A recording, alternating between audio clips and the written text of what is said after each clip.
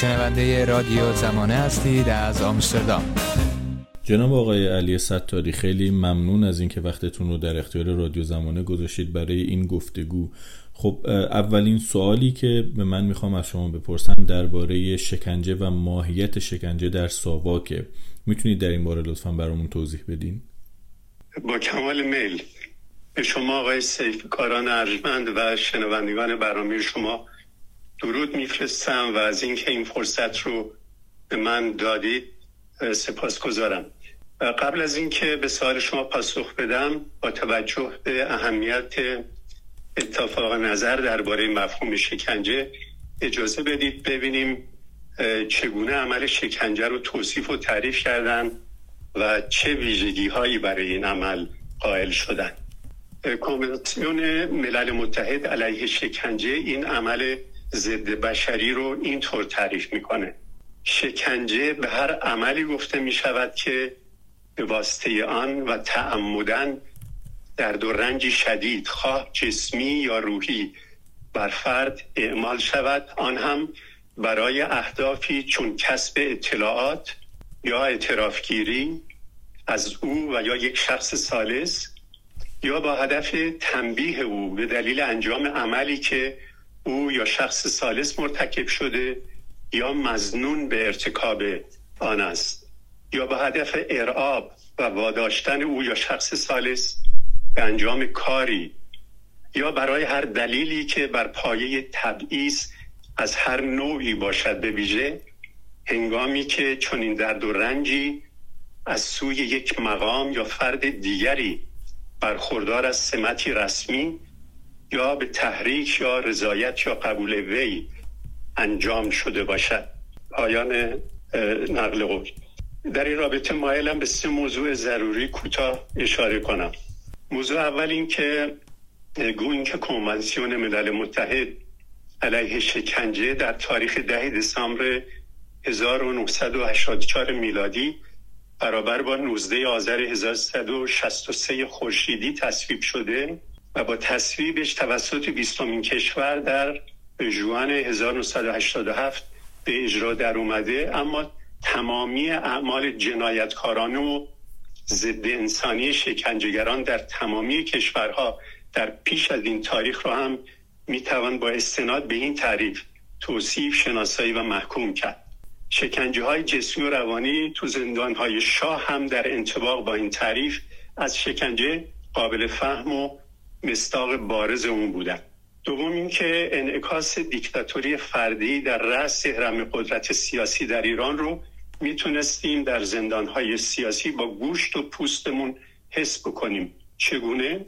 از طریق بی‌حقی مطلق زندانی سیاسی و حق مطلق بازجو و شکنجهگر در عرصه تصمیم درباره زندگی و مرگ متهم.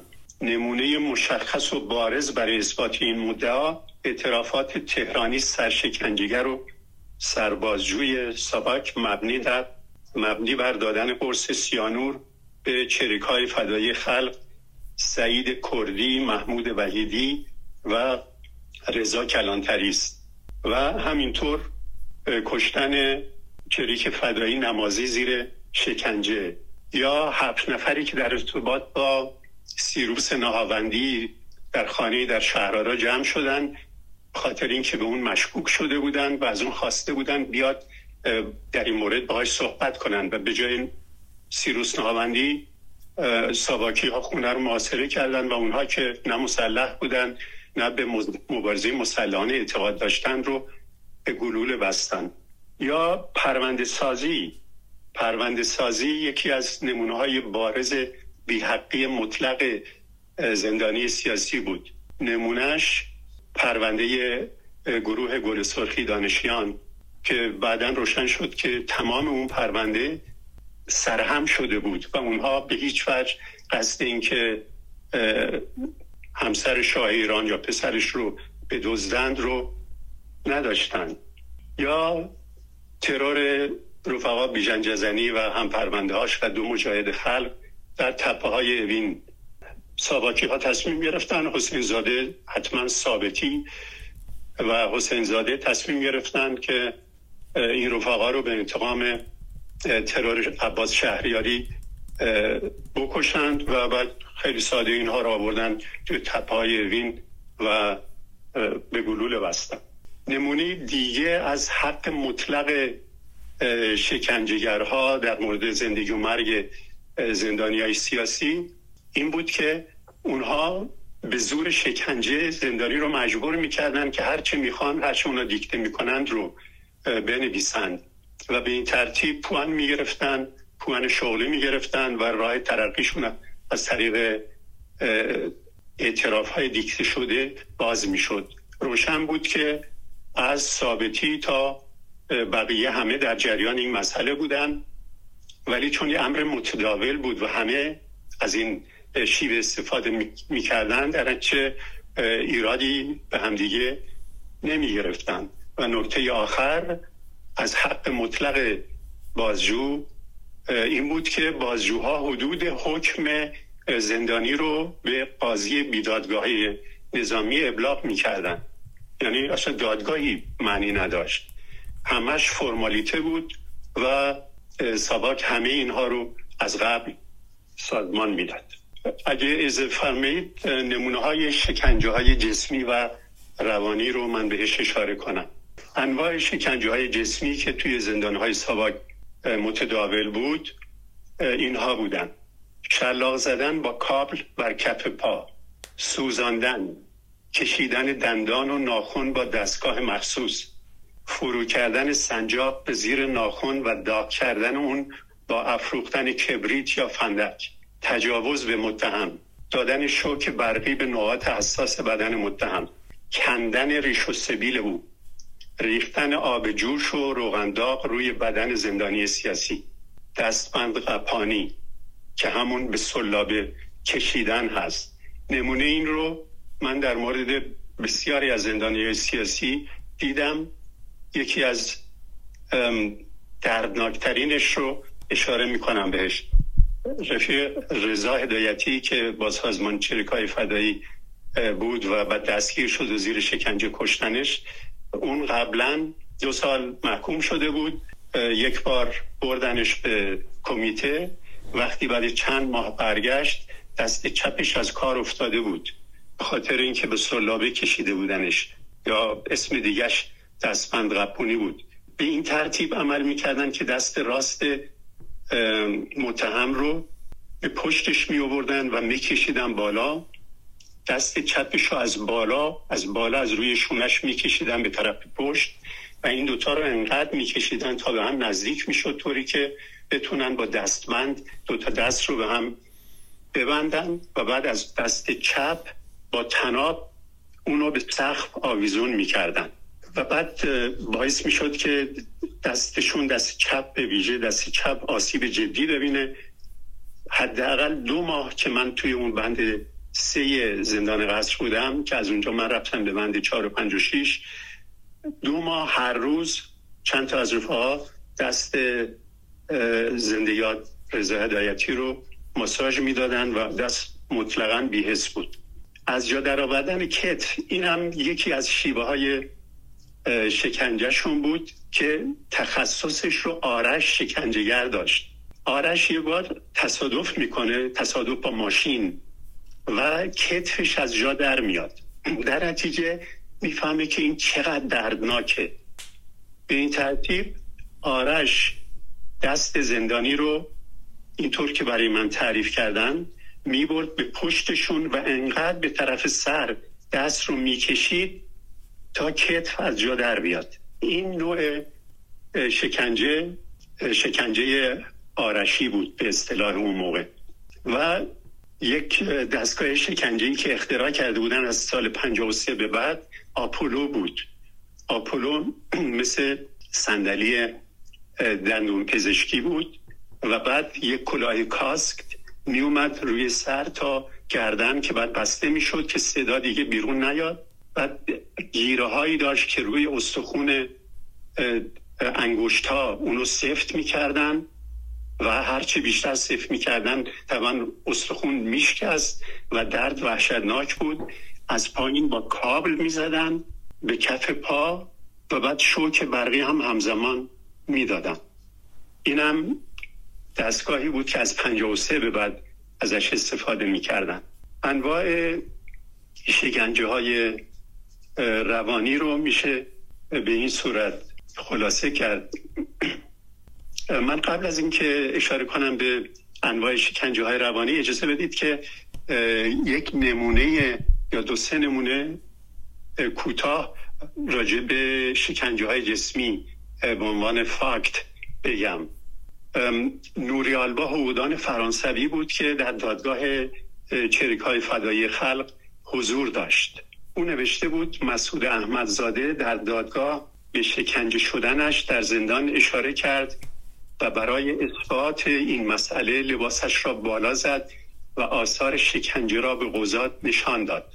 در تمام وسط سینه و شکم او توده‌های چروکیده‌ای ناشی از سوختگی‌های بسیار عمیق دیده می‌شد. منظره وحشتناکی داشت. پشتش از آن هم بدتر بود. پایان نقل قول. تحقیقات بیشتر نوری آلبا نشون داد که رفیق احمدزاده رو بر روی صفحه داغ مخصوص برشته کرده بودند. یک چارچوب فلزی مخصوص تقریبا شبیه به رخت خوابی پوشیده از توری هایی که مثل کباب پز و برق داغ می شدن. این یک نمونه از شکنجه های جسمی است که آقای ثابتی بهش اشاره میکنه که وجود نداشته اساسا. زندانی دیگه زنده‌یاد غلامرضا اشترانی بود که 18 ماه کمیته مشترک نگرش داشته بودن. در مورد اون گفته شده بود اون چند روز چریک فدایی خلق مجتبی خرم‌آبادی رو توی خونش نگه داشته. به این خاطر دستگیر شده بود. 18 ماه تهرانی اون رو شکنجه کرد برای اینکه قبول کنه این مسئله رو. با اون نپذیرفت. با کابل به تمام بدنش تهرانی ضربه میزد، از جمله به سرش. رفیق غلام در پایان اواخر دهه 60 به خاطر توموری که توی مغزش ایجاد شد فوت کرد.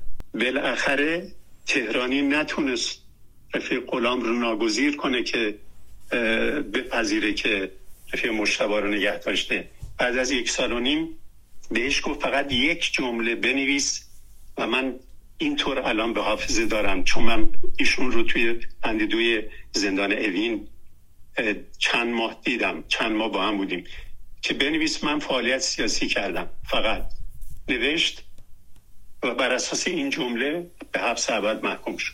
یا زندانی دیگه رفیق هوشنگ عیسابگلو بود. ایشون برای من شخصا تعریف کرد، گفت که خواهر خانومم از فنلاند اومده بود ایران. ما از تهران میخواستیم بریم به تبریز. کرج ماشینای ساواک پیچیدن جلوی ماشین و ما 3 نفر رو دستگیر کردن، بردن به کمیته مشترک. میگفت منو بردن پیش ثابتی شروع کرد نصیحت کردن من که حرفاتو بزن و با خانوم تو مهمونه برو خونه. میگفت من بهش گفتم من آخه حرفی ندارم، چه حرفی باید بزنم اینجا؟ میگفت که جای مصطفی شایان رو تو میشناسی و اونو بگو و برو. میگفت من گفتم من اطلاع ندارم. میگفت بعد مدت طولانی که همین حرفا رو هی تکرار کرد و منم گفتم اطلاع ندارم، گفت که پس ببریدش. مامورین تو اتاق بودن، اونو بردن. بعد حدود 1 ساعت و نیم بعد خانوم خواهرش بعدن به خانوم رفیق هوشنگ گفته بود که من که از توالت برمیگشتم هوشنگ رو دیدم که غرق به خونه و دارن میبرنش. این یک نمونه از یا نمونه هایی از شکنجه جسمی که توی زندانهای ساواک وجود داشت. شکنجه روانی انواع مختلفی داشت که میشه به شرح زیر اونا رو خلاصه کرد. استفاده از دشنام‌های رکیک برای تحقیر زندانی سیاسی، بیخوابی دادن، اعدام ساختگی، تهدید به اعدام، تهدید به تجاوز، تهدید به شکنجه جسمی برای ایجاد ترس، برهنه کردن متهم، تراشیدن موی سر، تراشیدن ریش و سبیل به ویژه در مورد زندانیان مذهبی، ایجاد محرومیت‌های حسی، نگه داشتن زندانی سیاسی کنار اتاق شکنجه برای اعمال شکنجه غیر مستقیم به او با شنیدن صدای متهمی که با زدن کابل به او شکنجه میشد و فریاد میکشید. شاید شنوندگان شما تعجب کنند که من تراشیدن موی سر رو به عنوان یکی از انواع شکنجه های روانی نام بردم. چه بسا فکر کنن که خب ما توی زندگی بارها و بارها رفتیم و خواستیم که موی سرمون رو بتراشن. این که شکنجه روانی نیست.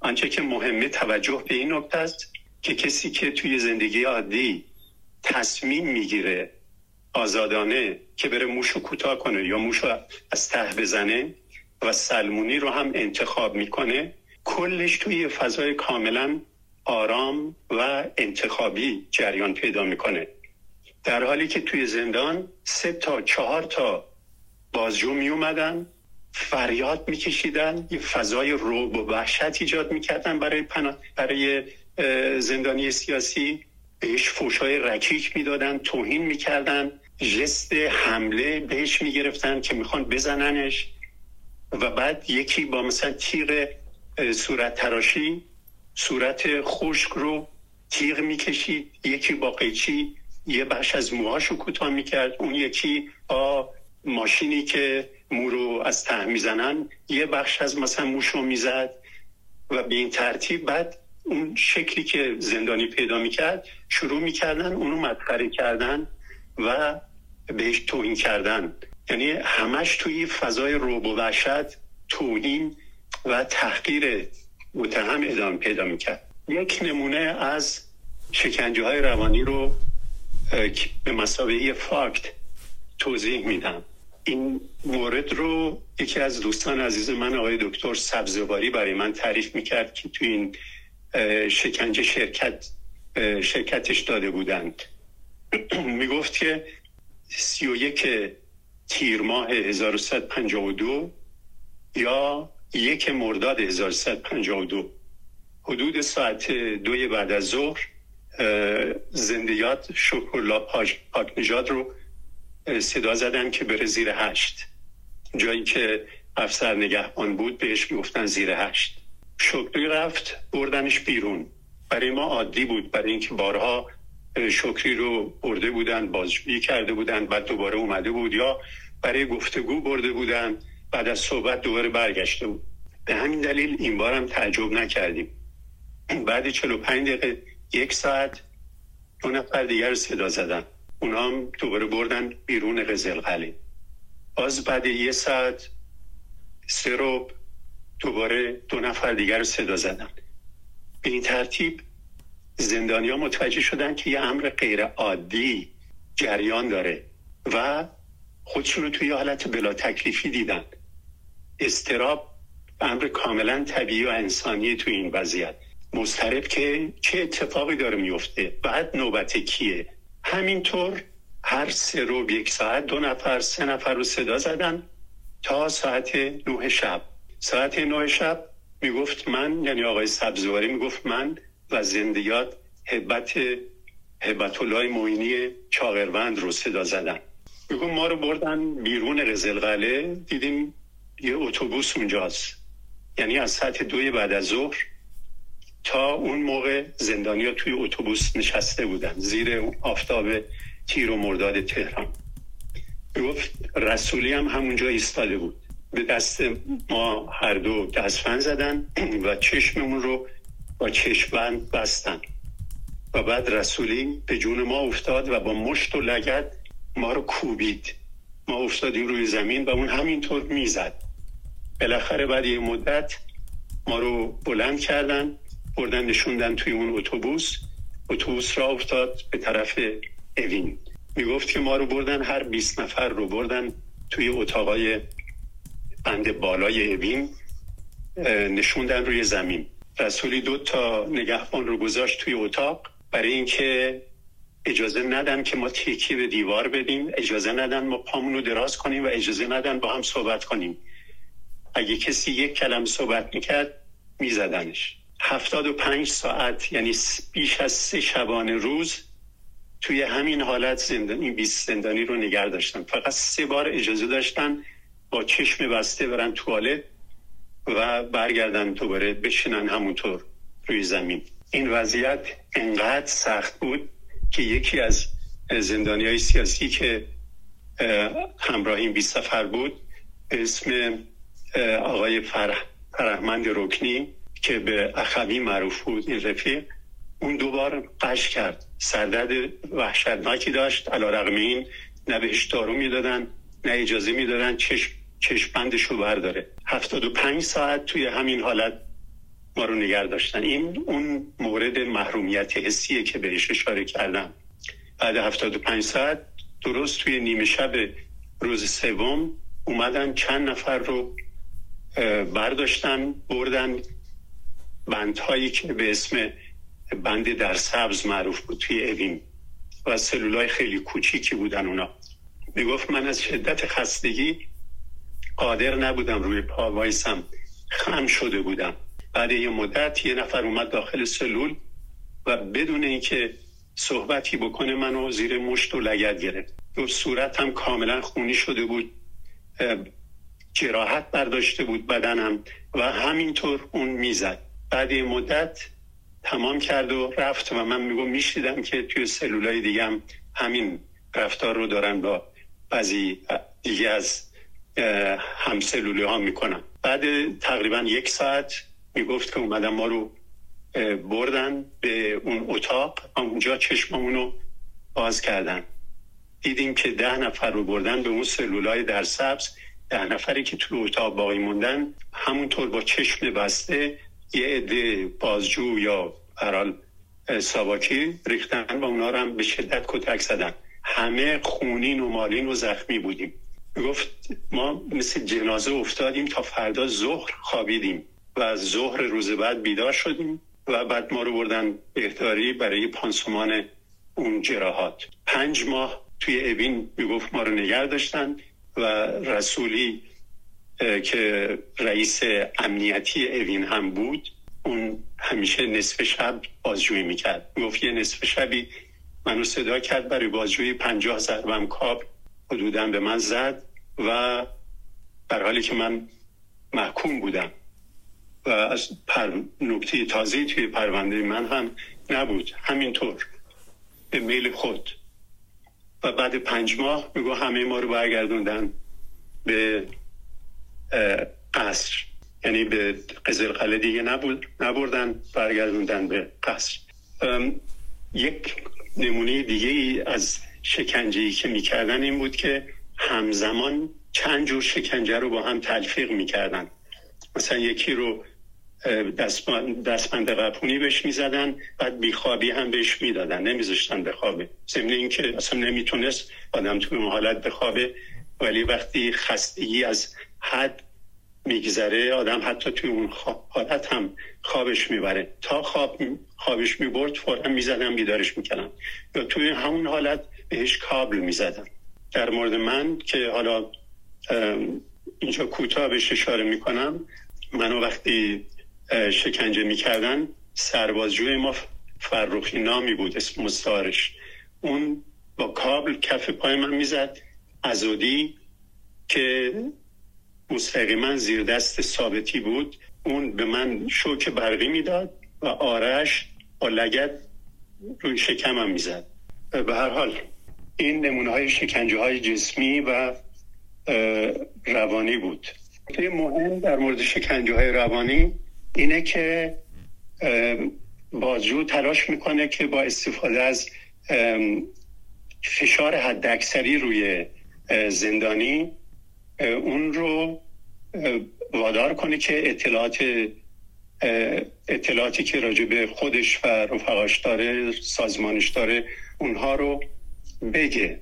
من به عنوان زندانی سیاسی میتونم شهادت بدم که در این مساف کابل و ایمان به شکوهمندترین آرمان‌های آزادی و عدالت اجتماعی بسیاری از زندانیای سیاسی مقاومت کردن و اطلاعات ندادن یا کمترین اطلاعات رو دادن، ولی متاسفانه بعضی ها هم توان مقاومت نداشتن و اطلاعاتی میدادن و بعد دچار حالتهای روانی معینی میشدن که ناشی از اون فشار وحشتناک بود. به عنوان مثال دچار ناتوانی آموخته شده می شدند یا دچار عقبگرد روانی یا مسخ شخصیتی می شدند که نمونه های خیلی دردناک و غم‌انگیزیه واقعا.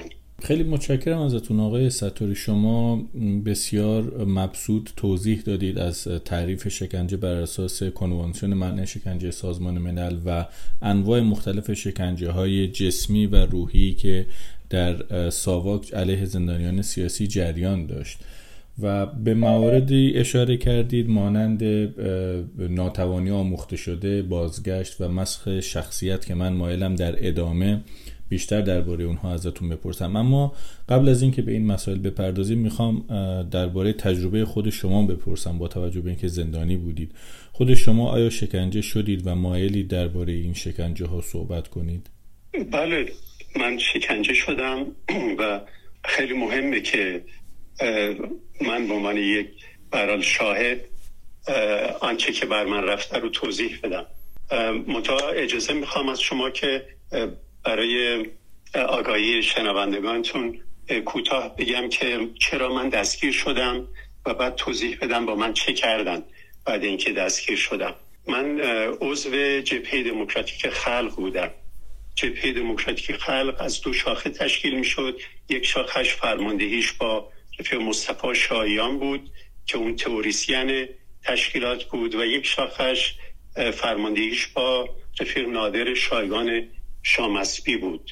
رفقا پرویز صدری، مرزی احمدی اسکویی و صبا بیژنزاده عضو شاخه‌ای بودن که مصطفی فرماندهیشو داشت و رفقا صدیقه صرافت، حسن رومینا، بیژن فرنگ‌آزاد و عبدالله اندوری عضو تیمی بودن که رفیق نادر شایگان شامسبی فرماندهیشو داشت.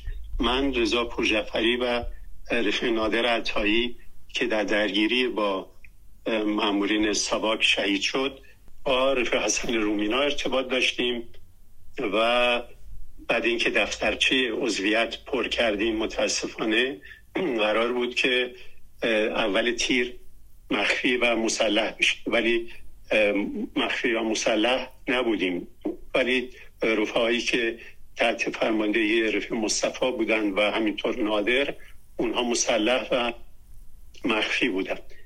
5 خرداد 52 تیم رفیق نادر شایگان شامسبی ضربه خورد، هنوز روشن نیست چگونه، و بعد نادر و حسن با عبدالله قرار داشتن.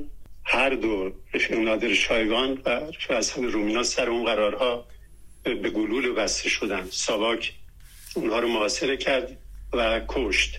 عبدالله میگفت که اون قرار رو نگفته، به همین دلیل روشن نیست که از کجا اونها اطلاع داشتن.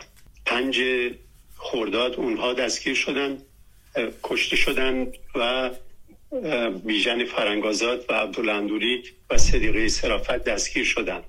از خونه تیمی اونها دفترچه عضویت من و دفترچه عضویت رفیق نادر عطایی دست ساواک افتاد. 10 خرداد رضا پورجعفری دستگیر شد و همون شب 10 خرداد رفیق نادر عطایی که رفته بود همسر رضا پورجعفری رو از خونش بیرون بیاره با ساواکیایی که اونجا منتظر بودن روبرو شد و اونا به گلوله بستنش. من اون موقع افسر وظیفه بودم در اصفهان.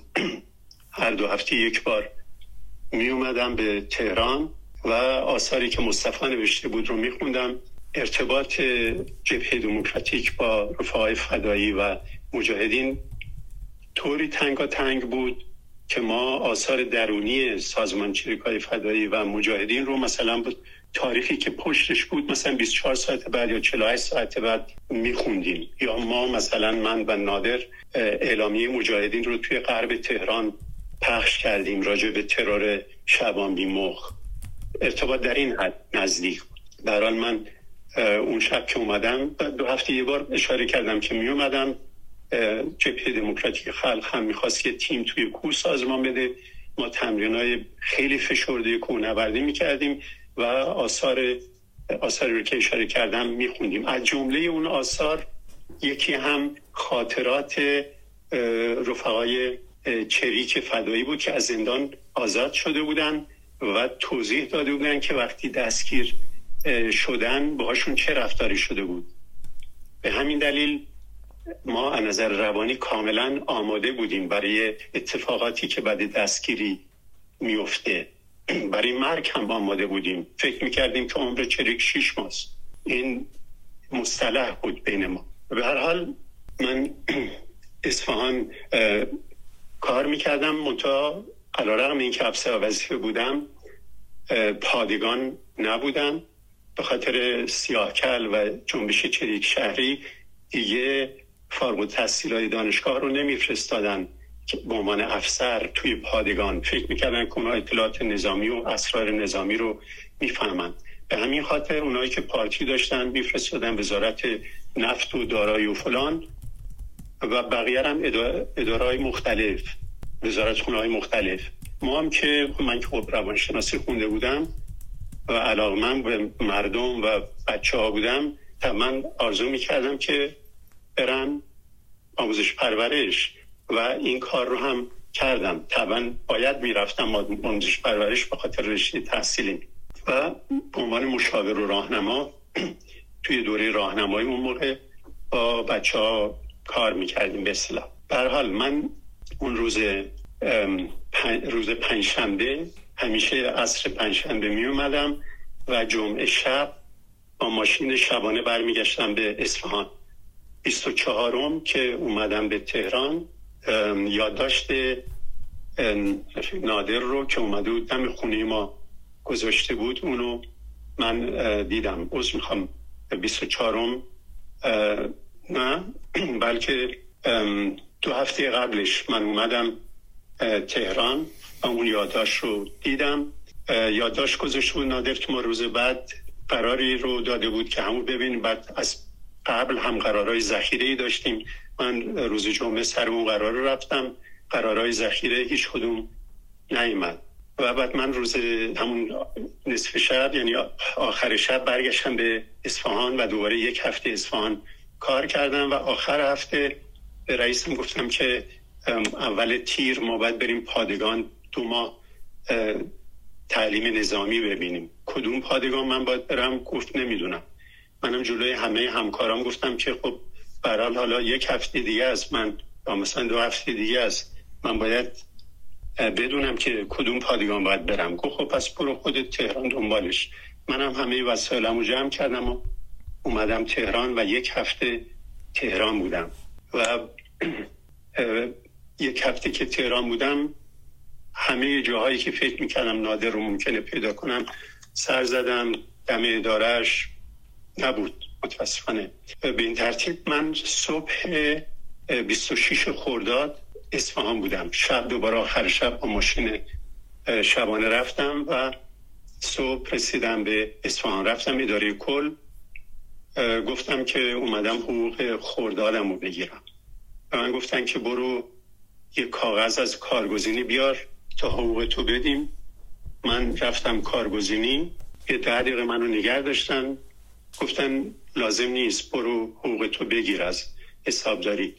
من اومدم بیرون، دیدم رئیسم خیلی نگران و پریشون داره میاد به طرف من و یک کسی هم پشت سرش، یه جوونی با کت شلوار سرمه‌ای راه پشت سرش دارن میان به طرف من. از من پرسید که کجا بودی رئیسم؟ گفتم که خب رفته بودم تهران، اگه نگفتی برو دنبال کار نظامت. رفتم دنبال اون. گفت خیلی خوب حالا بریم پیش مدیر کل، باید کار داره. بعد رفتیم پیش مدیر کل و مدیر کل منو برد توی اتاق خودش و طوری من نشوند که من پشتم به در بود و بعد از من پرسید کجا بودی؟ گفتم رفتم دنبال همین مسئله نظامم. گفت که خب چرا بی اجازه رفتی؟ گفتم نه با اجازه بود.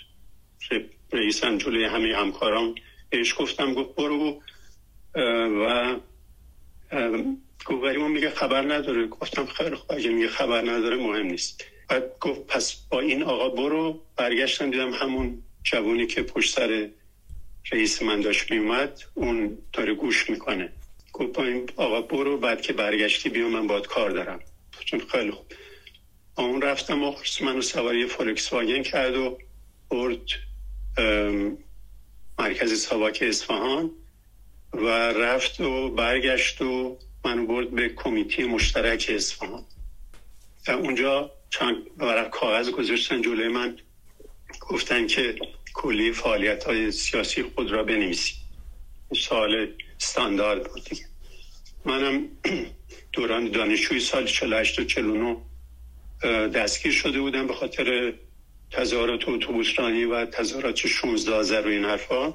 همونا رو نوشتم و فکر کردم که اگه گفتن خب پاشو برو، که به خاطر این یک هفته‌ای که نبودم نگران شدن سابقه سیاسی که داشتم.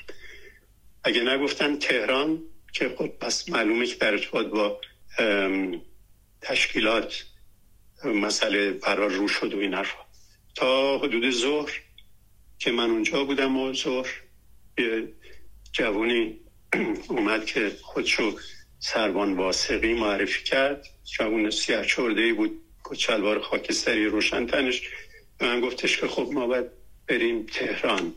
و بعد من آوردن دم خونم، اول درست دم در خونه، چون بعد توی ماه اردیبهشت 58 که رفتم اونجا من گفتن که تو که تهران بودی اومدن خونه تو، اتاق تو بازرسی کردن. و دم در خونه رفتیم، یه همسایه اونجا بود منو دید و برگشتیم به طرف تهران که من طبعا خب خونسرد بودم. وقتی به بهشترا رسیدیم اون سروان واسقی گفت من خواهرم سرطان داشته مرده، میشه بریم مثلا سر قبرمون؟ گفتم آره. رفتیم و از اونجا که اومدیم به طرف تهران یه راننده بود، خود واسقی بود و 2 نفر خیلی آدمای قوی هیکلی بودن که دو طرف من نشسته بودن. یکیشون به من گفت که نمیترسی؟ گفتم از چی؟ گفت داری میری قربانگاه. گفتم من کاری نکردم که بترسم. گفتن آره کاری نکردی. بعدم جلوتر که رفتیم از یک کیوسک روزنامه فروشی یکیشون رفت یه روزنامه خرید، کیهان رو، و درست وسط صفحه اول کیهان عکس قدی مجاهد خلق رضا رضایی چاپ شده بود که روز قبل توی درگیری شهید شده بود، که اونو طوری گرفت که من ببینم. بالاخره اومدیم دم اون پلکان شهربانی کل کشور و اونجا واسقی به من گفت که ببخشید من اینجا باید دیگه چشتون رو ببندم. خیلی چشم منو واسه از اون پله آورد و یه جایی یه در خیلی بزرگ بود و در کوچیکی وسطش بود. اونو وا کردن و به من گفت پاتو بلند کن. پام بلند کردم گذاشتم اون بر. یه صدای بم پشت در منصر بود. اومدی آقای ستاری چه کار کردی؟ گفتم هیچ. گفت ببرینش اتاق 524. منو بردن اتاق 524 و چشمندو باز کردن. من نشستم روی مبل. یه قول پیکری اومد که بعداً فهمیدم اون ازودیه. من وسط زمین و هوا بودم که اون یه سیلی زد، من پرت شدم روی زمین. و بعد تهرانی اومد و اون فرخی سربازجوی ما که من بعداً اونو شناختم و یه عده دیگه 7-8 نفر. و اون چیزی که توی همون خاطرات درونی رفقای چریک من خونده بودم، اتاق فوتبال، بعد اون شروع شد. با مشت و لگد منو به هم دیگه پاس میدادن، چون همشون راست دست بودن.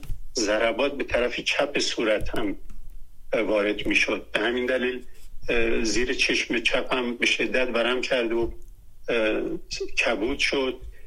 اینقدر سیلی به من زده بود اون ازودی که لاله گوش چپم ورم کرده بود. ولی اون کارش شد تمام. خب کار هر روزش بود دیگه. بلد بود طوری میزد که پرده گوش پاره نشه، یعنی انگشتاشو حتما از هم باز میکرد.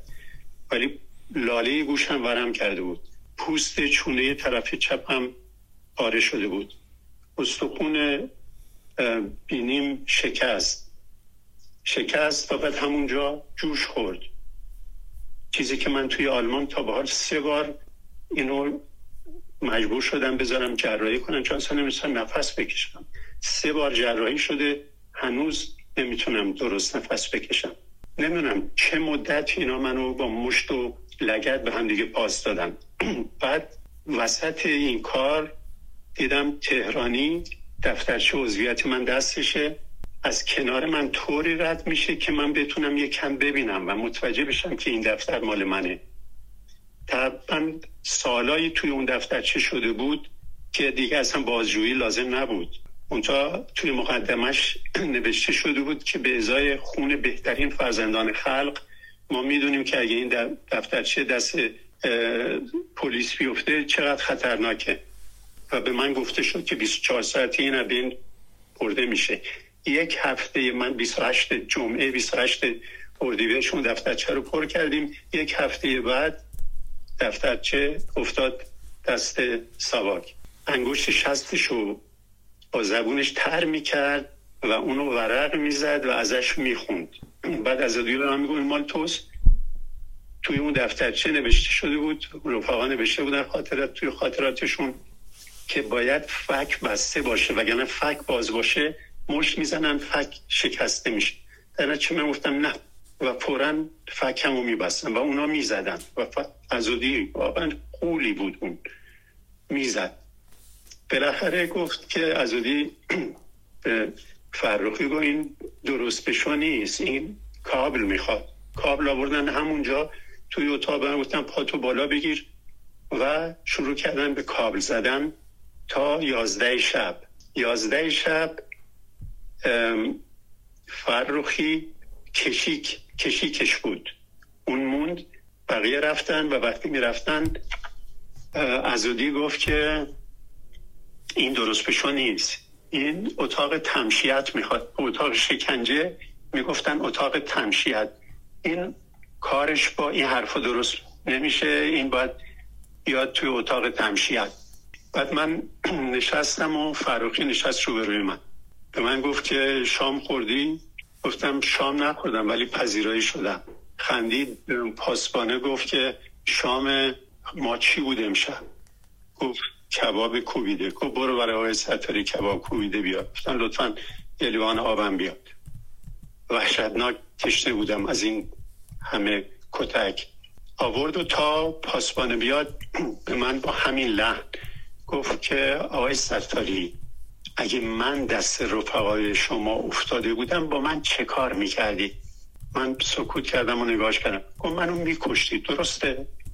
بازم من سکوت کردم. گفت ببین الان شما دست مایی، حرف نزنی میکشیمت. باز من سکوت کردم. پاسبانه اومد، من غذا رو خوردم و مثلا حدود 11 تا 12. بعد به پاسبانه گفت بیا اینجا. رفت کنارش، یه چیزی در گوشش خیلی آروم گفت. بعدم گفت که ببرینش بند 2 سلول 3. منو بردن بند 2 طبقه همکفش آشپزخونه و دفتر افسر نگهبان اینا بود، چون من بوی غذا رو میشنیدم هر روز، به این خاطر میگم زیرش آشپزخونه بود. و در سلول کردن یک پتوی سربازی از طول 3 قسمت 3 تا کرده بودن روی زمین بود و یک لیوان صورتی پر آبم پشت پنجره بود. معلوم بود که زندانی قبلی وقتی بردن دستشویی آبم آورده گذاشته اونجا. من کفشم رو در آوردم، عینکم رو گرفته بودن، ساعت و عینک رو گرفته بودن. من کفشم رو در آوردم و گذاشتم زیر سرم و خوابیدم. فوراً خوابیدم تا صبح. شاید مثلا 4-5 دفعه اومدن، اگه سوراخ روی در بود، یه دریچه داشت، اون دریچه رو کنار زدن و به هم دیگه گفتن عجب میخوابه این. من چند ثانیه بیدار میشدم و دوباره میخوابیدم تا مثلا 7:30 صبح. 7:30 بیدار کردن و گفتن که دستشویی، که 3 بار در روز میشد دستشویی رفت. که من رفتم دستشویی و بعد برگشتم به یه نون بگت، ما اونجا میگفتیم نون باتومی، یه نون باتومی به من دادن و یه تیکه پنیر مثل سنگ. در نتیجه من فکر کردم که خب صبر میکنم تا چای رو بیارن و بعد با چای میخورم، چون این اصلا نمیشد خورد، نه نونشو نه پنیر رو. هنوز چای ندادن، نداده بودن منو صدا زدن. یه پاسبان اومد گفت پاشو بیا. منو برد طبقه بالا، یعنی طبقه مثلا دوم که بند 3 بود به اصطلاح، و یک سلول دست راستش، سلول وسطی دست راست، همون اتاق به قول عزودی تمشیت بود. من وارد اتاق شدم، دیدم حسین زاده که من اینو سال مثلا 46 جایی دیده بودم، برای مثلا 2-3 دقیقه دم در خونه یکی از فامیلم دیده بودم، 2-3 دقیقه داشت خداحافظی میکرد میرفت. این نشسته بود گوشه اتاق روی صندلی که من تا دیدم اینو شناختم که اونه. و بعد دست راست کنار دیوار یه تخت سیمی بود، از این تختای فنری به اصطلاح، از اونا بود که منو خوابوندن. 2 دستمو به اون میله بالایی تخت و پامو به میله پایینی تخت محکم با طناب بستن و فرخی شروع کرد به کابل زدن و عزودی همونطور که اشاره کردم به نقاط حساس بدن شوک الکتریکی میداد. آرش با لگد میزد به پا و به شکم و این حرفا. انقدر من تقلا کرده بودم تا دستم آزاد شده بود. کاملا به یاد دارم که نشسته بودم، پام هنوز بسته بود ولی نشسته بودم، دیوار سمت چپم بود، من سرمو میزدم به دیوار، اصلا درد و دیگه متوجه نمی شدم. تا به این حالت می رسیدم کتک رو قطع می کردن، دیگه نمی زدن. بعد پامو باز کردن و گفتن که برو بیرون و بودو، باید می دویدی روی پای زخمی. اینم یکی از اشاره کردم شکنجه های جسمیشون بود، از سر سالن به ته سالن، سر سالن به ته سالن. و باز میپرسیدن که اون دفتر مال توست؟ میگفتم نه. بالاخره وقتی منو بعد از ظهر آوردن توی سلول گذاشتن، مثلا یک آبی بود خاکستری رنگ که اسمش مثلا باید آبگوشت باشه، یه 2 تیکه سیب زمینی و 1-2 رشته گوشت توش بود و اون یخ کرده بود. دوباره فردا صبح هنوز من صبحونه نخورده، اومدن دوباره منو صدا کردن و همونطور بستن. پا وحشتناک برم کرده بود. خود اون بستن با طناب خودش شکنجه بود، چون پایی که به شدت متورم بود رو محکم فشار میدادن و با طناب میبستن و دستو دوباره از بالا و دوباره برای اینها. بالاخره دوباره تا ظهر همینطور باز من وقتی میخواستم بیهوشم دوباره قطع میکردن و بعد دوباره باید میدویدم. بالاخره ظهر یا بعد از ظهر، حالا وقتی من توی سلول من بردن، دوباره غذا یخ کرده بود. ولی قبل از اون من بردن دم سلول رضا پورجعفری که توی همون طبقه 3 بود، یا اونطور که توی اروپا میگن طبقه 2 بود. سلولش درست روبروی سلول در ورودی بود. درشو فرخی باز کرد.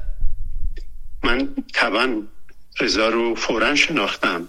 دیدم که پای چپش تا روی زانو، تمام پای چپ تا روی زانو باندپیچیه. فرخی از من پرسید این کیه؟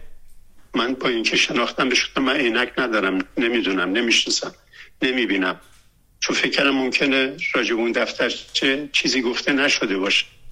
بعد از اون پرسیدین کیه؟ گفت فلانی. و اون دفتر چه مالی کیه؟ گفت مال علی، یعنی من.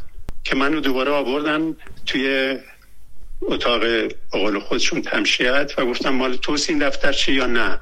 گفتم آره مال منه. شروع کردن فریاد کشیدن که حالا مال تو نبوده، حالا که اون گفته تو قبول میکنی و دوباره کابل.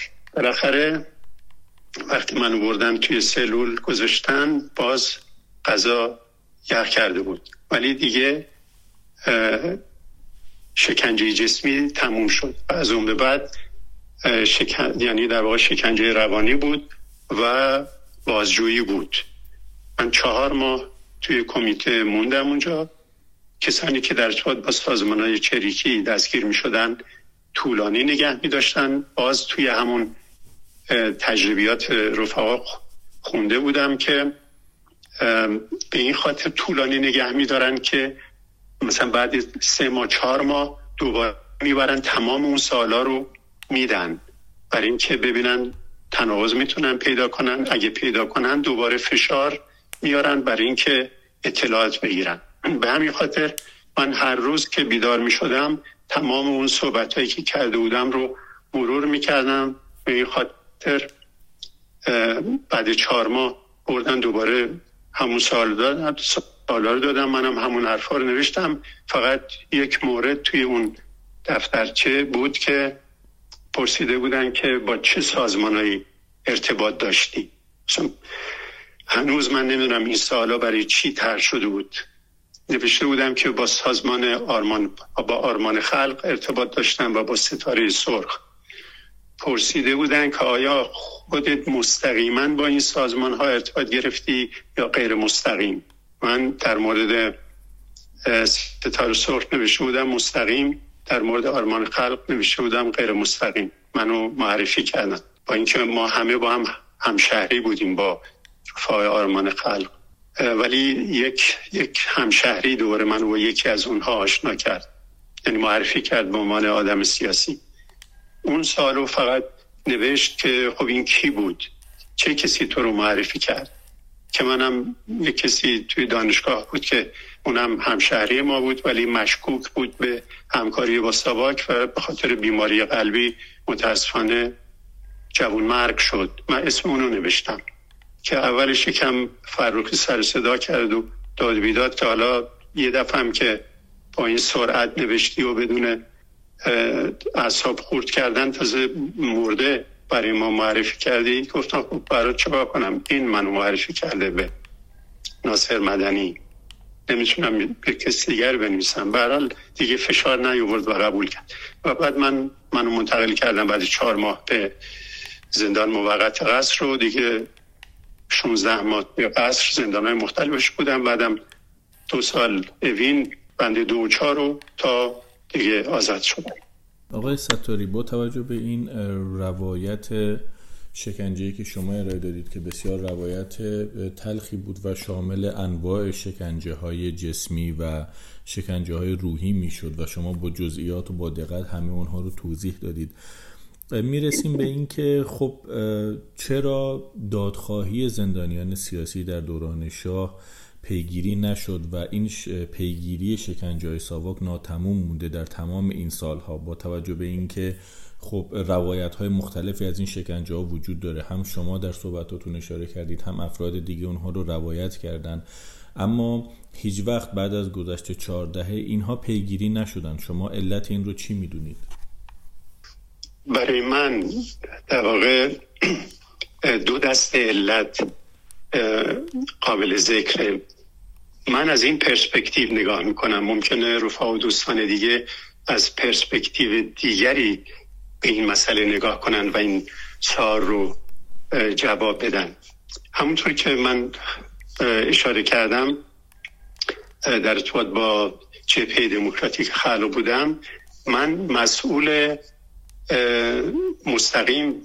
2 تا از رفقا بودم به نامهای زنده یاد تورج اشتری تلخیستانی و حسن سعادتی. تورج دانشجوی پلی‌تکنیک بود، حسن آموزگار بود توی درود. رفیق تورج ارتباط داشت با رفیق قاسم سیادتی که دانشجوی برق دانشگاه تبریز بود و یک کسی به اسم حسین که من تورج یک بار منو با اون آشنا کرد، دانشجوی نساجی پلی‌تکنیک بود. من طبعا این رفقا رو خب باشون ارتباط مستقیم و غیر مستقیم داشتم. منتها راجع به اینا هیچ اطلاعاتی به رژیم ندادم. به این خاطر این برای من سرمایه معنوی بود، یه ذخیره معنوی عظیم نیروبخش بود. چرا؟ به خاطر اینکه بعداً رفیق تورج و خواهرش، حسین و برادرش و رفیق حسن اینا پیوستن به سازمان چریک‌های فدایی خلق ایران، چون ارتباطشون با جبهه دموکراتیک قطع شد. بعداً سال 58 خواهر رفیق تورج به من گفت که تورج به رفقای فدایی گفت که از طریق تو با جبهه دموکراتیک خلق ارتباط داشتند اونها همشون. یعنی 4 نفر رفیق قاسم بعداً به سازمان چریک‌ها پیوست، ولی تورج و خواهرش اون حسین و برادرش و رفیق حسن توی بهار 53 به سازمان چریک‌ها پیوستن. این اطلاعات برای من رازی بود که منو با آینده پیوند میداد و اینکه من این اطلاعات رو برای خودم حفظ کردم همیشه منبع عظیم انرژی مثبت و نیروبخش بود. این از یک طرف. بعد رژیمش دیکتاتوری فردی شاه با انقلاب مردم سقوط کرد. از نظر روانی برای من اینطور بود که ما پیروز شدیم، ما به هدفی که داشتیم رسیدیم. این رژیم وابسته به امپریالیسم و مبتنی بر ستم و شکنجه و اعدام این ساقط شد. تو گویی عملیه شکنجهش هم با مرگ این رژیم و با به تاریخ پیوستن این رژیم مردن. یعنی ما یک دفعه با یه امر عظیم، یه انقلاب، با اومدن توده ها توی خیابون، با مبارزه زنان، جوانان، کارگران، با اینا روبرو شدیم و انگار اون رژیم تموم شده، به تاریخ پیوسته، دفن شده، دیگه وجود نداره. عملی سرکوبش هم همینطور. این از یک طرف و از طرف دیگه چالشی که ما با اون درگیر بودیم. هر روز به عنوان نیروی چپ مدام درگیر این بودیم که چه باید کرد. با این چه باید کرد مدام درگیر بودیم و رخدادهای سیاسی توی جامعه‌ای که در حال جوشیدن بود. نه؟ تظاهرات زنان توی اسفند 58، اینکه چه موضوعی باید گرفت، چه کار باید کرد، همه اینها یه سازمان با ابعاد ملی رو چه کار باید باش کرد. همه اینا مسائل بود که ما رو به خودش مشغول کرده بود. بعد بحث‌های درونی تشکیلات به سود این رژیم تازه به قدرت رسیده یا علیه اون، چرا به سودش، چرا علیه اون. و بعد مسائلی که مدام در جریان بود توی خوزستان، درگیری مردم، خلق عرب با نیروهای رژیم، توی ترکمن صحرا، جاهای دیگه، مدام ما با این مسائل مشغول و درگیر بودیم. و بعد اعدام هایی که شروع شد درست از فردای 22 بهمن شروع کردن به اعدام سران رژیم گذشته و اینکه آیا باید موافق بود یا مخالف بود، چه کار باید کرد. یعنی ما مدام با این مسائل درگیر بودیم و بعد با سرعت غیر قابل تصور اون بهار انقلاب به خزان انقلاب تبدیل شد. اینها نیروهای تازه به قدرت رسیده، نیرویی که به روی موج جنبش توده‌ای انقلاب مردم سوار شد و بعد توانی که خمینی در بسیج توده ها پیدا کرد، چیزی که مثلا سال 56 اصلا نداشت، اوایل 57 اصلا نداشت، ولی استقبال عظیمی که مردم کردن، نه اون روانشناسی کار جمعی، کار گروهی، روانشناسی این که من که میرم یکی دیگه به من نگاه میکنه، اون یکی به اون نگاه میکنه و یه موج را میفته. این روانشناسی حاکم بود، روانشناسی اجتماعی که حاکم بود این بود. و بعد به کارگیری ساواک توسط همین رژیم جدید، امکان بسیج توده‌ای و اطلاعات و توانی که ساواک داشت در شناسایی و تعقیب و مراقبت و دستگیری. نمونه سعادتی رو مجاهد خلق فراموش نمی کنیم که بخش ضد جاسوسی ساواک که در استخدام هم هنوز نبودند ولی وسایل تکنیکی رو داشتن، اونا اطلاع دادن که سعادتی میخواد با مأمور سفارت شوروی ملاقات کنه و رفتن گرفتن و رژیم دید که اینا چقدر مهمن، چقدر بهشون نیاز داره. همونا رو دوباره استخدام کرد، حتی اداره سوم رو هم دوباره بازسازی کرد. و بعد این موج سرکوب هایی که شروع شد در ابعاد میهنی شروع شد، نیروهای چپی که مهمترین نقش، تاریخ سازترین نقش رو توی این انقلاب داشتن، همه اینها شروع شد به قلق هم شدن و اینها مسائل بود که ذهن ما رو مدام درگیر میکرد و ما باید به اینا پاسخ میدادیم. بعد جنگی که برای رژیم نعمت بود، نعمت از این بابت که با فریب توده ها تمام دستاوردهای انقلاب، مشروطیت، آنچه که تازه از رژیم پهلوی مونده بود و دستاوردهایی که توده ها توی این انقلاب به دست آورده بودن، کارگرها، زحمتکشا، سایر اقشار مردمی، همه اونها رو پس گرفت و ما مدام باید به اینا جواب میدادیم، با اینا درگیر بودیم. و بعد مسئله مهاجرت، مسئله فرار، مهاجرتی نبود، مسئله فرار، بخش‌هایی از سازمان‌های سیاسی که نابود شدن، عده بسیاری به زندان افتادن، کشتارهای دست دهه 60، نه از خرداد 60 شروع شد تا 67 تابستون شهریور مهر 67 که این همطور ادامه داشت.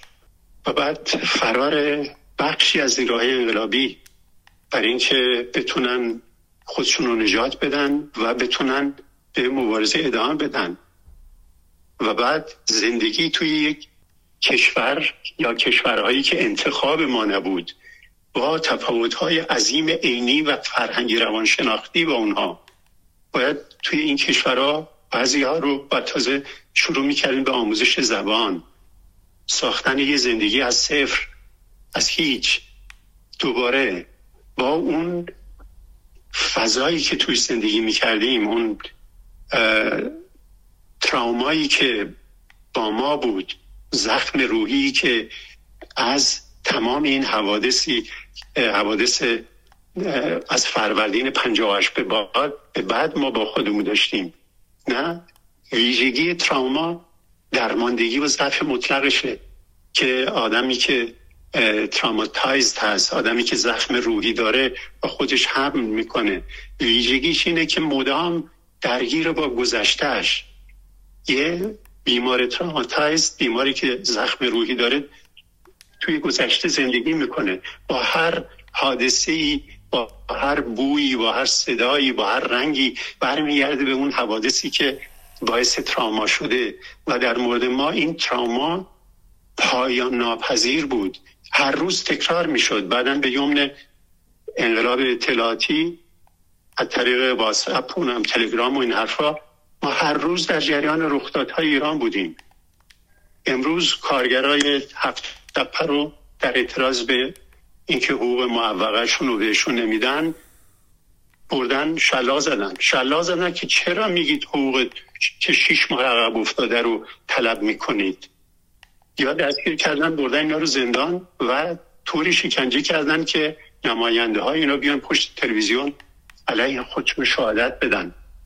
یا جوونا، دانشجوها و زنان، جنبش بازنشستگان، جنبش مالباختگان، هر روز ما با اینا درگیر بودیم، هر روز اطلاع پیدا میکردیم و ذهن ما رو اینا به خودش مشغول میکرد. بعد 1500 نفر ظرف 3 روز کشته توی جنبش گرسنگان دی 96، بعد 98.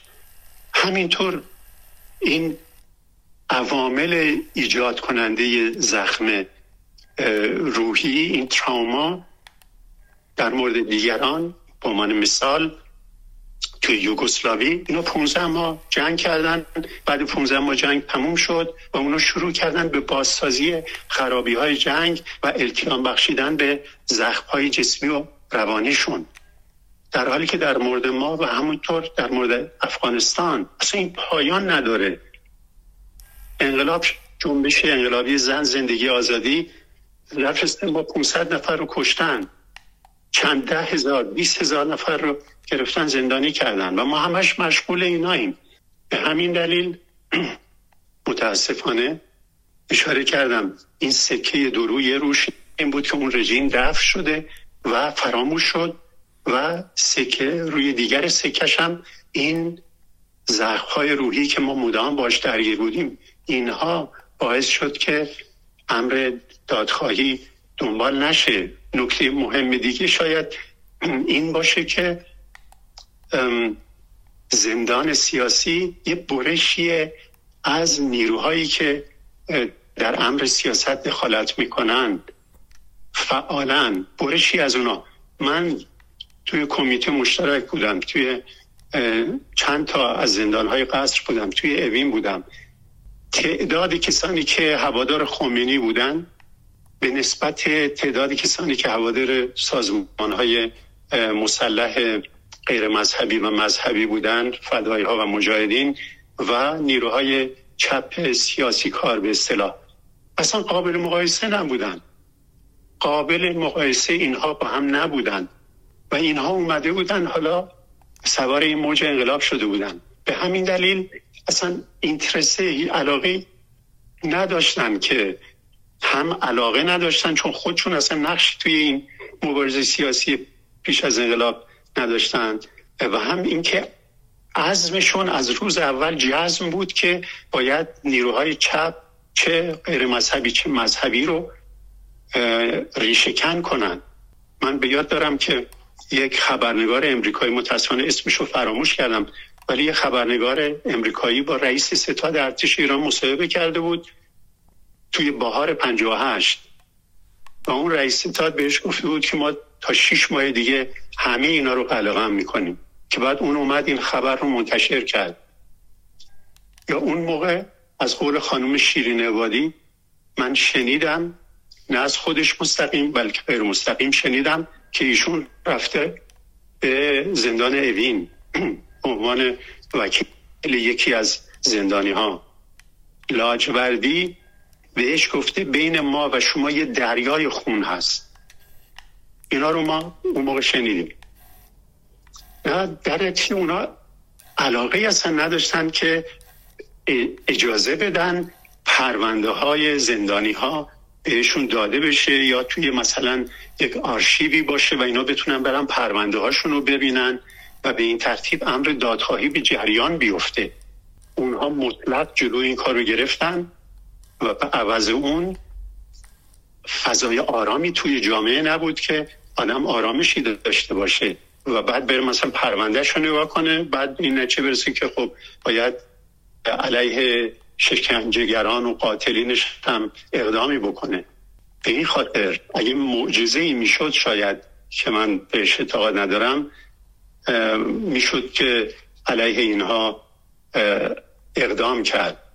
نه وقتی که ثابتی خاطراتشو توی در دامگاه حادثه منتشر کرد، تنها اتفاقی که افتاد، تنها واکنشی که نشون داده شد، انتشار یه ویژه‌نامه مجله آرش بود. آرش 108 در ژوئیه 2012 منتشر شد و اونجا عده‌ای از رفقا و دوستانی که شکنجه شده بودن، شکنجه های وحشتناکی که هنوز آثارش روی بدنشون هست، اومدن شکنجه هاشون رو شرح دادن. من هنوز بعد از 52 تا حالا نزدیک 49 سال از شکنجه من گذشته، هنوز آثارش روی پای چپم کاملا دیده میشه. تازه من کنار پام، شانس من این بود که کنار پام پاره شده بود و آب میان بافتی زردنگ و خونابه ازش میریخت. بعضیا کف پاشون بود، کف پا قلمبه و گوشت اضافی می آوردن. من کنار پام، ولی هنوز آثارش روی پای من هست. به هر حال اونجا توی اون شماره مسارش رفقا و دوستانی اومدن شرح رنج هاشون رو گفتن. به جز این واکنشی نشون داده نشد. وقتی نوری توی سوئد محاکمه شد، همقطار رسولی و فراستی اینها، اونجا هم همه درگیر جمع‌آوری اطلاعات علیه نوری بودن و باز هم همزمان کاری برای افشای اینها انجام نشد. به هر حال انسان فرزند زمانه خودشه و مهر شرایط تاریخی که در زندگی میکنه رو بر خودش داره. ما نمیتونستیم علیرغم این همه رنجی که بهش اشاره کردم و این همه درگیری و بحرانی که هر روز باهاش درگیر بودیم، فرصت و امکان و توان دیگری اضافی هم داشته باشیم برای اینکه خودمون رو مشغول کنیم با جنایاتی که ثابتی ها، رسولی ها و فراستی ها و همکارانشون مرتکب شدن، فرصتی داشته باشیم که با اونها هم مشغول شیم. به این دلیل سوال بعدی که میخواستم ازتون بپرسم اتفاقا مربوط میشه به همین آقای ثابتی که شما هم اشاره کردید در صحبتتون. به نظر شما ظهور دوباره ایشون در انظار عمومی در چنین مقطعی از زمان که این جنبش زن زندگی آزادی در ایران جریان داره چی میتونه باشه؟ این سوال خیلی خوبیه. میدونید آقای سیفیکاران بر بستر وضعیت تاریخی که جنبش انقلابی زن زندگی آزادی در جهان و ایران ایجاد کرده، کسایی مثل ثابتی، فراستی، رسولی، این سرشکنجه‌گرای اداره سوم سبا، کسایی که معنای زندگیشون مبارزه علیه معنای زن زندگی آزادی، جرأت میکنن در تظاهرات به سود زن زندگی آزادی شرکت کنن و عکسایی هم از خودشون در دنیای مجازی این راهپیمایی منتشر کنن. اینها عمله های شکنجه و اعدام برای رژیمی بودن که تاریخاً مرده. تو گویی با درگیر شدن ما، همونطور که اشاره کردم، با همتاهای ریش و تسبیح دارشون، اینها برای ما همراه با اون رژیم دفن شده بودن. مشغولیت ما با تلاش برای افشای رژیم‌های جنایات رژیم اسلامی در حدی بود که همونطور که اشاره کردم فقط به انتشار اون ویژه‌نامه بسنده شد. به جز این ما نتونستیم کاری بکنیم. ولی حالا با توجه به جوان شدن و برآمد این فضای روانشناختی اجتماعی و فردی ناشی از جنبش انقلابی زن زندگی آزادی از طرفی و از طرف دیگه با توجه به فعال شدن طرفداران رژیم پادشاهی، با تکیه بر نوستالژی بخشی از هممیهنانمون و تلاشی که میبینیم رضا پهلوی میکنه برای سوار شدن بر موجی از خون شیرزنان و شیرمردایی که در کف خیابونا در چهارگوشه ایران جریان پیدا کرده، حالا اهمیت داره که راجع به جنایات اداره سوم ساواک هم صحبت بشه. به همین دلیل اون نامه نوشته شد و از 118 نفر از زندانی های شکنجه شده قدیم ساواک اون رو امضا کردن. این فضاست. توی این فضا به دلیل عدم افشاگری راجع به ثابتی و همکاراش و این فضای جدیدی که به خاطر این انقلاب ایجاد شده است که اینا جرأت میکنن خودشونو نشون بدن. من اینطور میفهمم.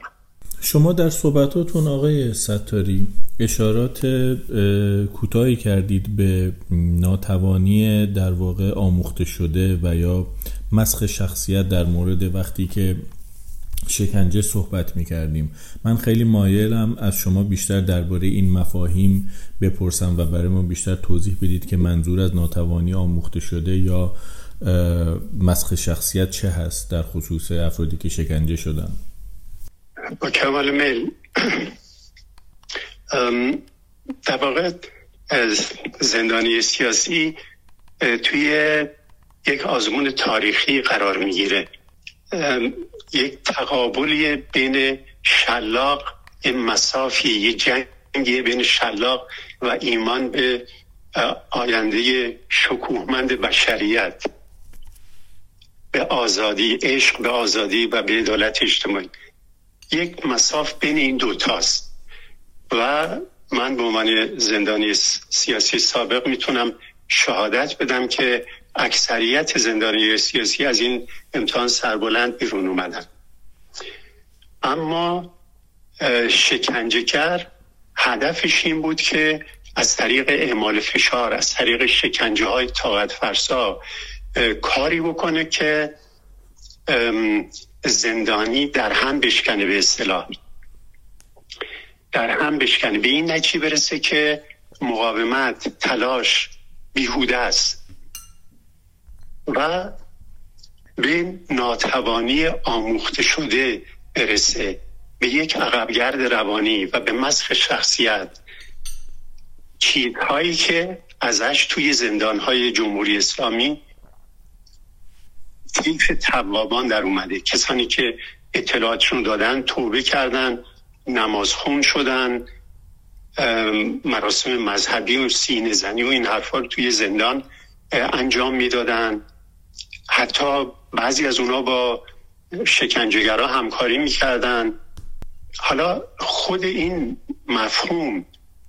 مفهومی که بهش اشاره کردید چطور ناتوانی آموخته شده به وجود میاد، من اجازه میخوام که اینو یکم باز کنم. اولین روانشناسی که به این مسئله پرداخت مارتین زلیگمن، روانشناس امریکایی بود. او و تیم این سوال رو برای خودشون طرح کردن که آیا توانایی میتونه آموخته شده باشه؟ آیا ناتوانی میتونه آموخته شده باشه؟ اینا اومدن روی 2 دست سگ یک امتحان رو کردن، به این معنا که یه دست سگ رو آوردن توی یک قفسی که راهی به بیرون نداشت و یه دست سگ توی قفسی که راه به بیرون داشت و بعد به اینا شوک دادن. سگایی که توی قفسی بودن که راه به بیرون نداشتن خودشونو میله های قفس میکوبیدن، خونی و زخمی میشدن و بعد شوک قطع میشد.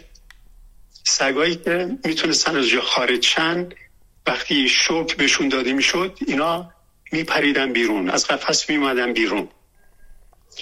این امتحان مکرر تکرار شد و از یه موقع به بعد روانشناسا دیدن که سگایی که توی قفسی هن که بسته است و بیرون نمیتونن ازش بیان، بعد این مدت وقتی بهشون شوک میدن دیگه تلاش نمیکنن، دیگه خودشون رو نمیزنن به میله های قفس، بلکه دراز میکشن روی سطح قفس.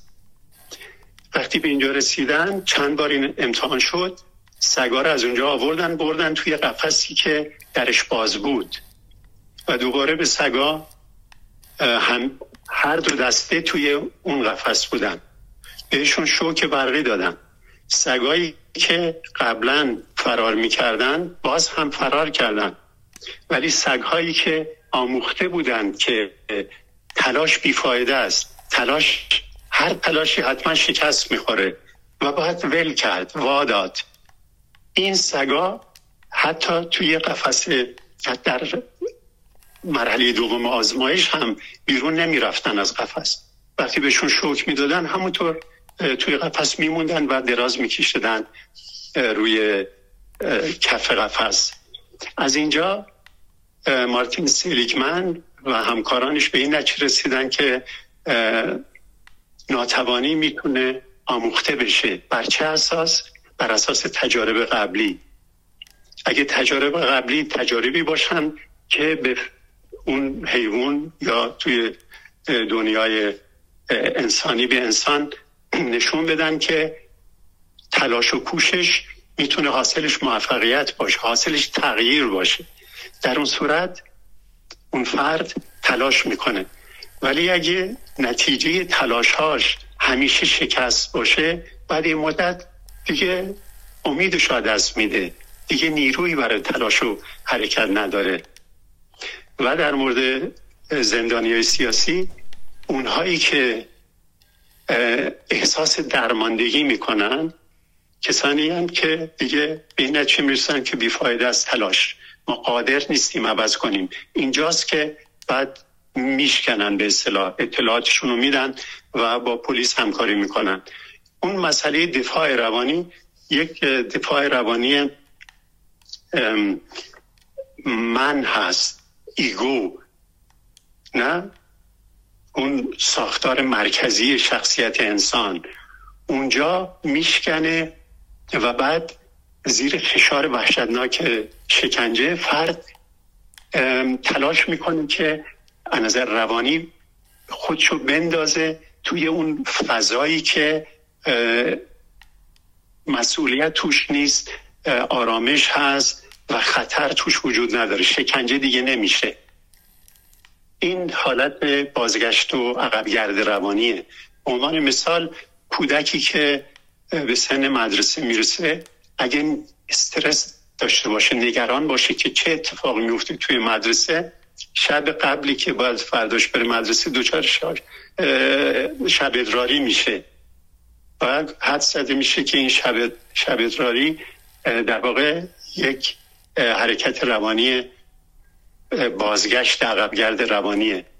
و بعد در مورد برخی از زندانیان سیاسی این ناتوانی آموخته شده و عقبگرد روانی حاصلش متاسفانه نهایتاً میشه مسخ شخصیتی، به این معنا که خودش رو اون زندانی دیگه واقعی نمیبینه، فضایی که توش هست رو واقعی نمیبینه، یک حس مبهم با محیطی که درش زندگی میکنه داره.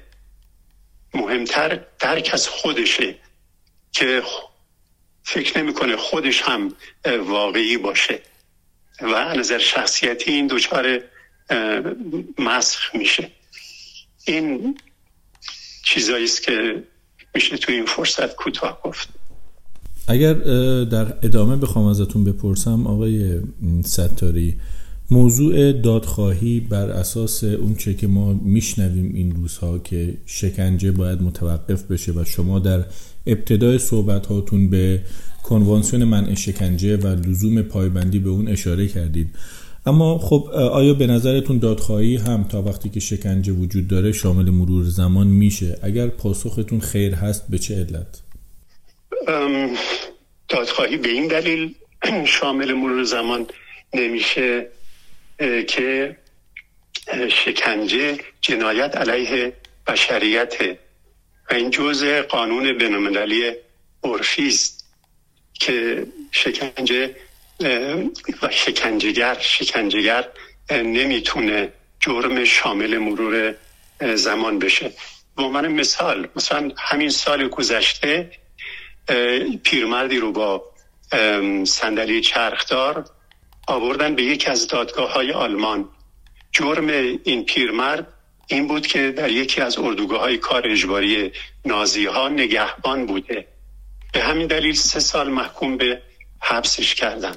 امر دادخواهی امری است که بی زمانه، فقط باید براش کار کرد، افشاگری کرد و همونطور که در مورد نوری اتفاق افتاده شکایت کرد تا اینها به دادگاه کشیده بشن.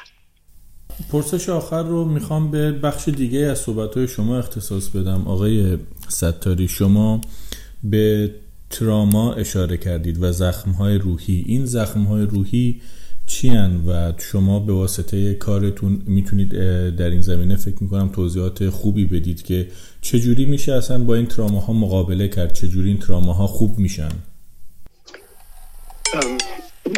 زخم روحی به این صورت به وجود میاد که به عنوان مثال کسی تجاوز میشه یا کسی رو غارت میکنن یا جنگ میشه یا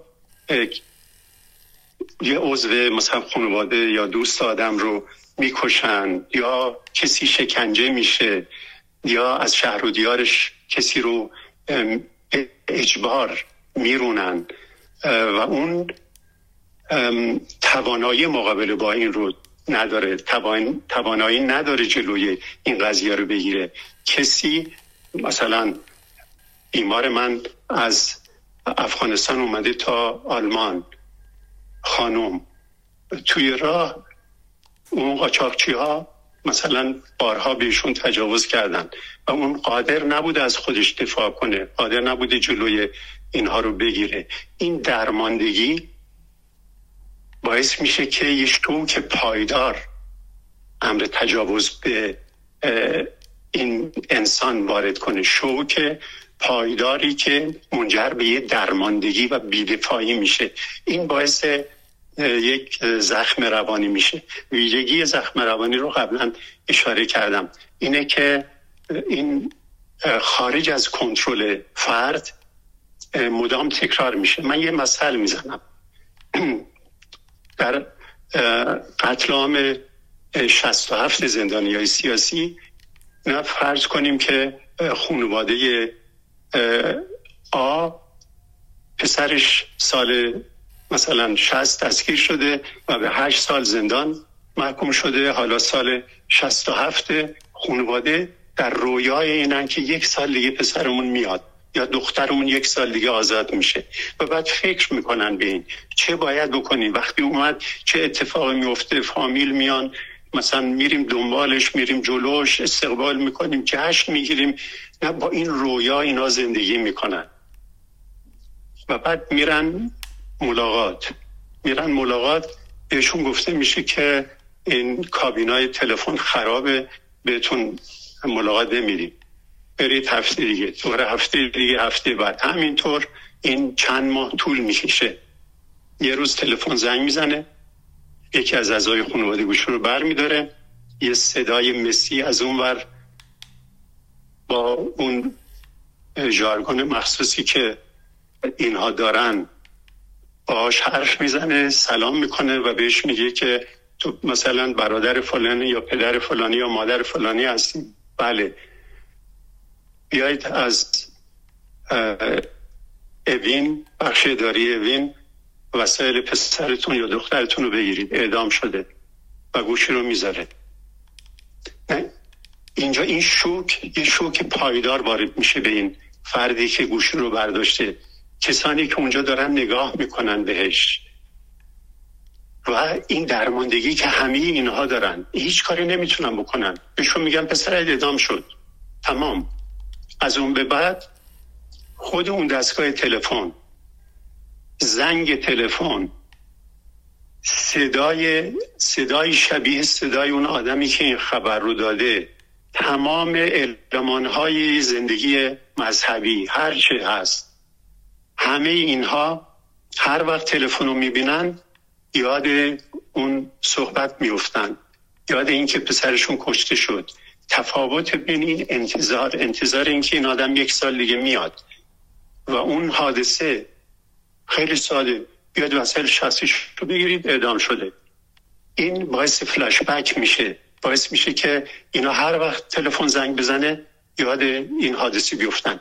ساعت 10:05 صبح بود، هر وقت ساعت 10:05 است، همین ساعت 10:05 اینها رو به یاد اون حادثه میفته. اونجا در بسیاری از موارد مغز برای اینکه آسیب نبینه خودشو خاموش میکنه، یعنی فرد قش میکنه، بیهوش میشه که اگه نشه خود عضو مغز آسیب میبینه.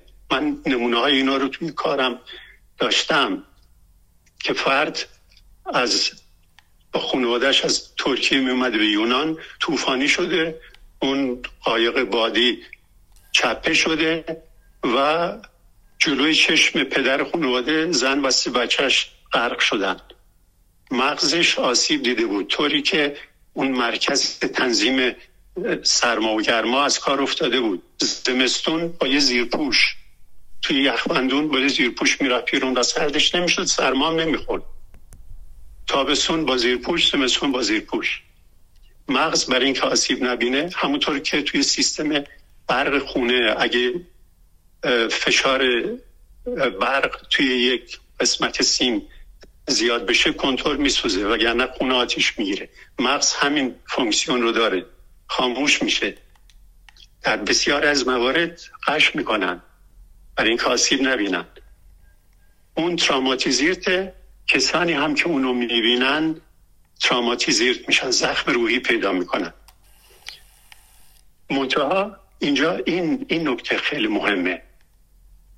همینا که مثلا چند نفرن، ممکنه یکی از اونا نیروی مقاومت روانی بالایی داشته باشه، به همین دلیل استعداد تحمل و اثر گذروندن این حادثه رو بعد یه مدت پیدا کنه و ریسورس هایی که دارن و ذخایری که اینا توی محیط زندگیشون دارن، مثلا دوستان خیلی خوبی دارن، تنهاشون نمیذارن توی این وضعیت، اینا رو برمیدارن میبرن مثلا توی دهات پیش خودشون، توی یلاق میبرن پیش خودشون، یا اتفاقایی میفته که مثلا اون کسی که تجاوز کرده دستگیر میشه، به عنوان مثال حالا توی اون مثال تجاوز، این کمک میکنه به اون کسی که بهش تجاوز شده، یا مثلا روانشناسی هست که بهش کمک کنه. ذخایری که توی محیط هست به اضافه نیروی مقاومت روانیش، اینها میتونن کمک کنن که اون زخم روحی التیام پیدا کنه بعد مدتی، در حالی که بعضیا که این نیروی مقاومت روانی رو ندارن و قادر نیستند که این بحران رو بدون آسیب ماندگار از سر بگذرونن، یا اون ذخایر رو ندارن، کمک روانشناختی ندارن، کمک روانپزشکی ندارن، اینها به یه اختلال بهش میگیم استرس پس از سانحه دچار میشن، یعنی پست تروماتیک استرس دیزوردر، به این دچار میشن و گاهی اوقات مثلا تمام زندگی اینها این تراما رو با خودشون دارن، کابوس‌های وحشتناک دارن، کابوس‌ها همش مضمونش همین رخدادهایی است که موجب تراما شده، فلاش بک دارن و کاری که روانشناس میکنه اینه که به اینا کمک کنه، چون مغزشون توی گذشته کار میکنه، بین گذشته و حال مغز قادر نیست تفاوت قائل بشه، روانشناس به اینا کمک میکنه که یه دیوار بین گذشته و حالشون بکشن، تمرینایی بهشون میده با متدایی که خب میشناسیم که مغز متوجه بشه، که مغز میانی متوجه بشه که اینجا و اکنونه. بیمار تراماتا اینجا و اکنون هیچ وقت نیست، توی گذشته است. نکته که خیلی مهمه که باید بهش اشاره کنم اینه که ما همونطور که اشاره کردم ما حوادث خیلی سختی رو از سر گذروندیم، شکنجه شدیم، زندان بودیم، رفقای بسیار بسیار عزیز و شرافتمندی، عاشق ترین عاشقان رو از دست دادیم. برای یه آدم عادی همه اینها دلایلی برای تراما داشتن، برای زخم روحی داشتن، در حالی که ما به دلیل جهانبینیمون، به دلیل آرزوهایی که برای بشریت داشتیم و داریم، ما این اون نیروی مقاومت روانی ماست که به ما یاد داده که غم و اندوه از دست دادن رفقامون، غم و اندوه ناشی از شکنجه شدن، غم و اندوه مردم، کارگرها، زحمتکشا، خانواده هامون که به خاطر ما بسیار رنج کشیدن، این غم و اندوه رو یاد گرفتیم به خشم تبدیل کنیم و اون خشم نسبت به عواملی که باعث این فجایع شده، خشم نسبت به اونا، و این خشم رو تبدیل به نیرو بکنیم برای شرکت در مبارزه برای تغییر جهان. به این دلیل من اینو برای همکارام توضیح میدم. به این دلیله که من علیرغم این زندگی و این سختی ها، نه اون موقع توی زندان تراماتیزیر بودم و نه بعدش. این فرق این سه دسته است. دستی که زخم روحیشون رو میتونن کنترل کنن و بعد مدت بهبود پیدا میکنن. دسته دومی که این توان رو ندارن و این زخم روحی رو گاهی اوقات تا پایان زندگی با خودشون میکشن مگه اینکه کمک تخصصی بهشون بشه. و دسته سوم کسانی که یاد گرفتن از زندگی که اندوه و به خشم و خشم رو به یه نیروی مثبت تبدیل کنن برای اینکه بهشون کمک بکنه که پیش برن. برای تغییر جهان. با هم باشیم یک صدا، رادیو زمانه. یک